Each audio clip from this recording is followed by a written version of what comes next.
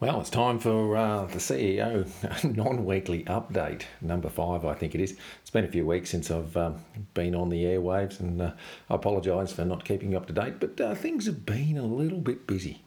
As you know, I've been off in the US and Canada for a little while too, but the team at VBP kept things going really, really well, and there wasn't too much of a break in getting jobs done. But look, I just want to go through a few things at the moment, and the first one is paraplanning.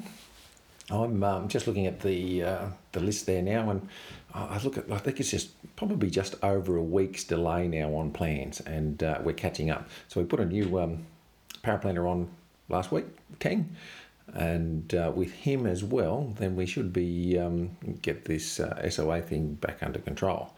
And so if you haven't been using the system or the process, it's time to get back onto it, because we've chucked some resources in there, and the system works pretty well.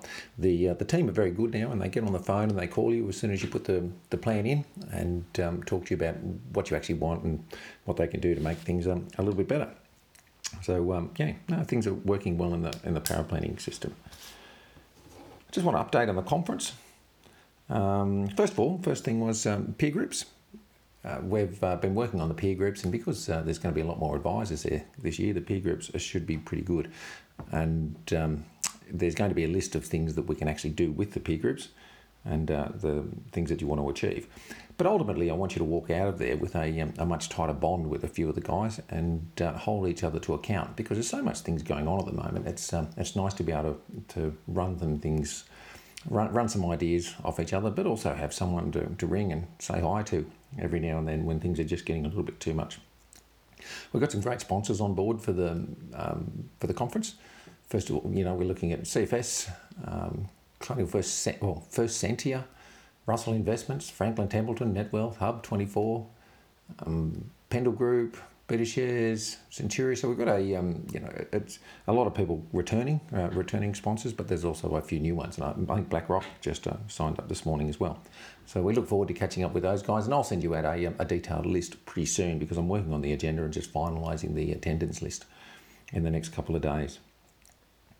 Our team, so the team coming over for the conference is obviously myself organising and emceeing the conference. Jez May will be there, as per last year, and this year Noemi will be over as well, and Noemi's going to be coordinating the conference. What she really needs to get from you guys, though, is exactly what sessions you're going to and what ones you're deciding not to go to, because we don't want to be paying for people to not be there, and it's just a little bit tedious. But if you can let us know what sessions you're going to be to, and look, if you're going to duck off or miss a proportion of the conference, make sure you let her know so she can get those in. Look, the other thing is, at the moment, I think the team are trying to organise some polo shirts or a long sleeve button-up shirt with Advice Evolution on it. The last time we did that, it wasn't well taken up. But look, if you're keen on an AE t-shirt or a shirt, let us know, and the girls can order one of those. You probably have to get that done in the next week or so if you want to get something. That's about it for the conference, but there'll be more coming out. There'll be an agenda and a full list of sponsors and attendees coming out in the next week or so. Next one is study groups for the fascia study. I noticed quite a few of the team have signed up to do the Kaplan ethics course at the moment, and I know there's a study group in Melbourne and one in Queensland. So look, if you're doing that, try and catch up with the guys. I think Morton and Smithy have got one going up there, and I know Anthony's looking after a study group in. So it's definitely worthwhile to work as a team in that space. And if you need a hand getting in touch with someone, just drop me a note. From an advisor perspective, look, I'd like to take the opportunity to welcome a few more advisors onto the group. Craig, Steve, and Jonathan from the advisors from IPS in Newcastle. Peter and Deirdre from Peter Anderson and Deirdre from North Queensland. They're up in Townsville. Rudy, Kelly, and Michael, again from Newcastle. They're Key Financial. That's Rudy Christiani, and also Andrew Collis. Those guys are all signed up at the moment. So the makeup of Advice Evolution now is just on 50 advisors.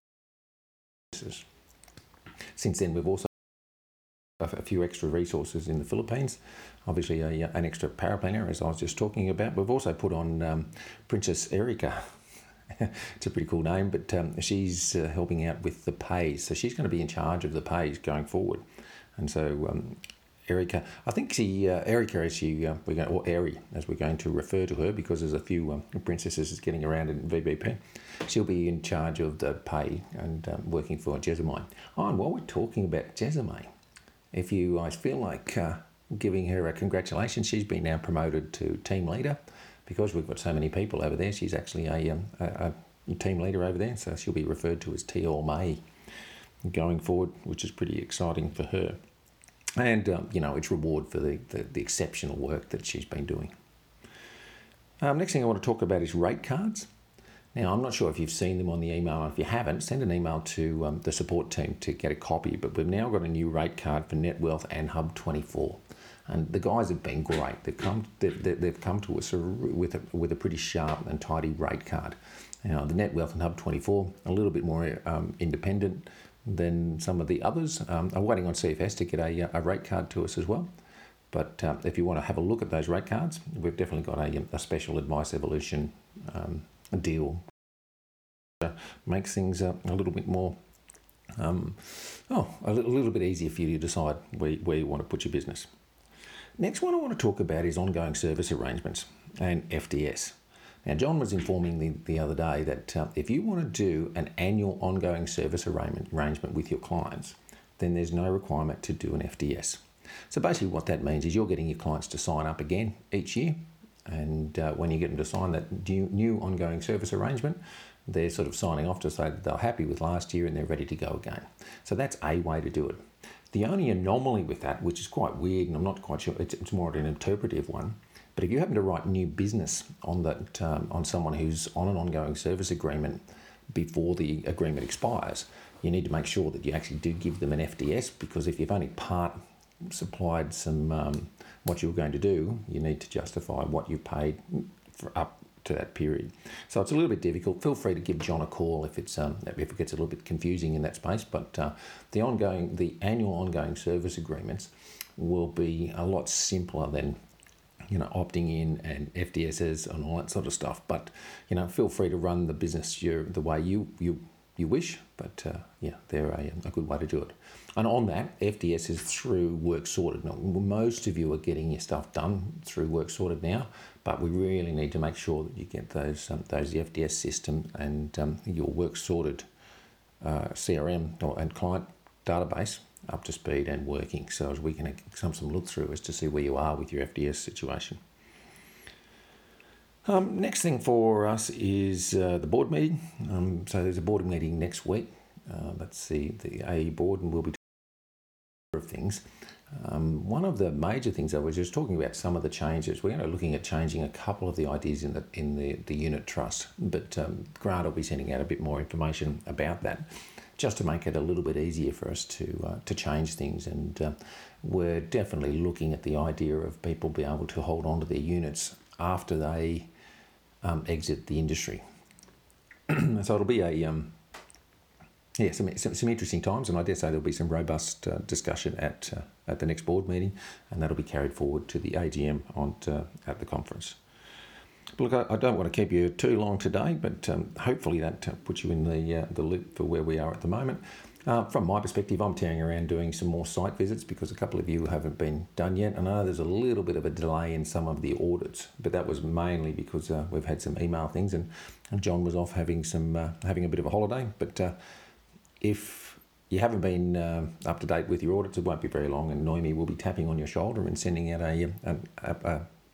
a request for a file to get audited, and things will be back, what we would call to normal. Apart from that, that about do me for today. Hopefully everybody is well and writing lots of business, and I look forward to catching up with everybody in October at the conference in Glenelg, Adelaide.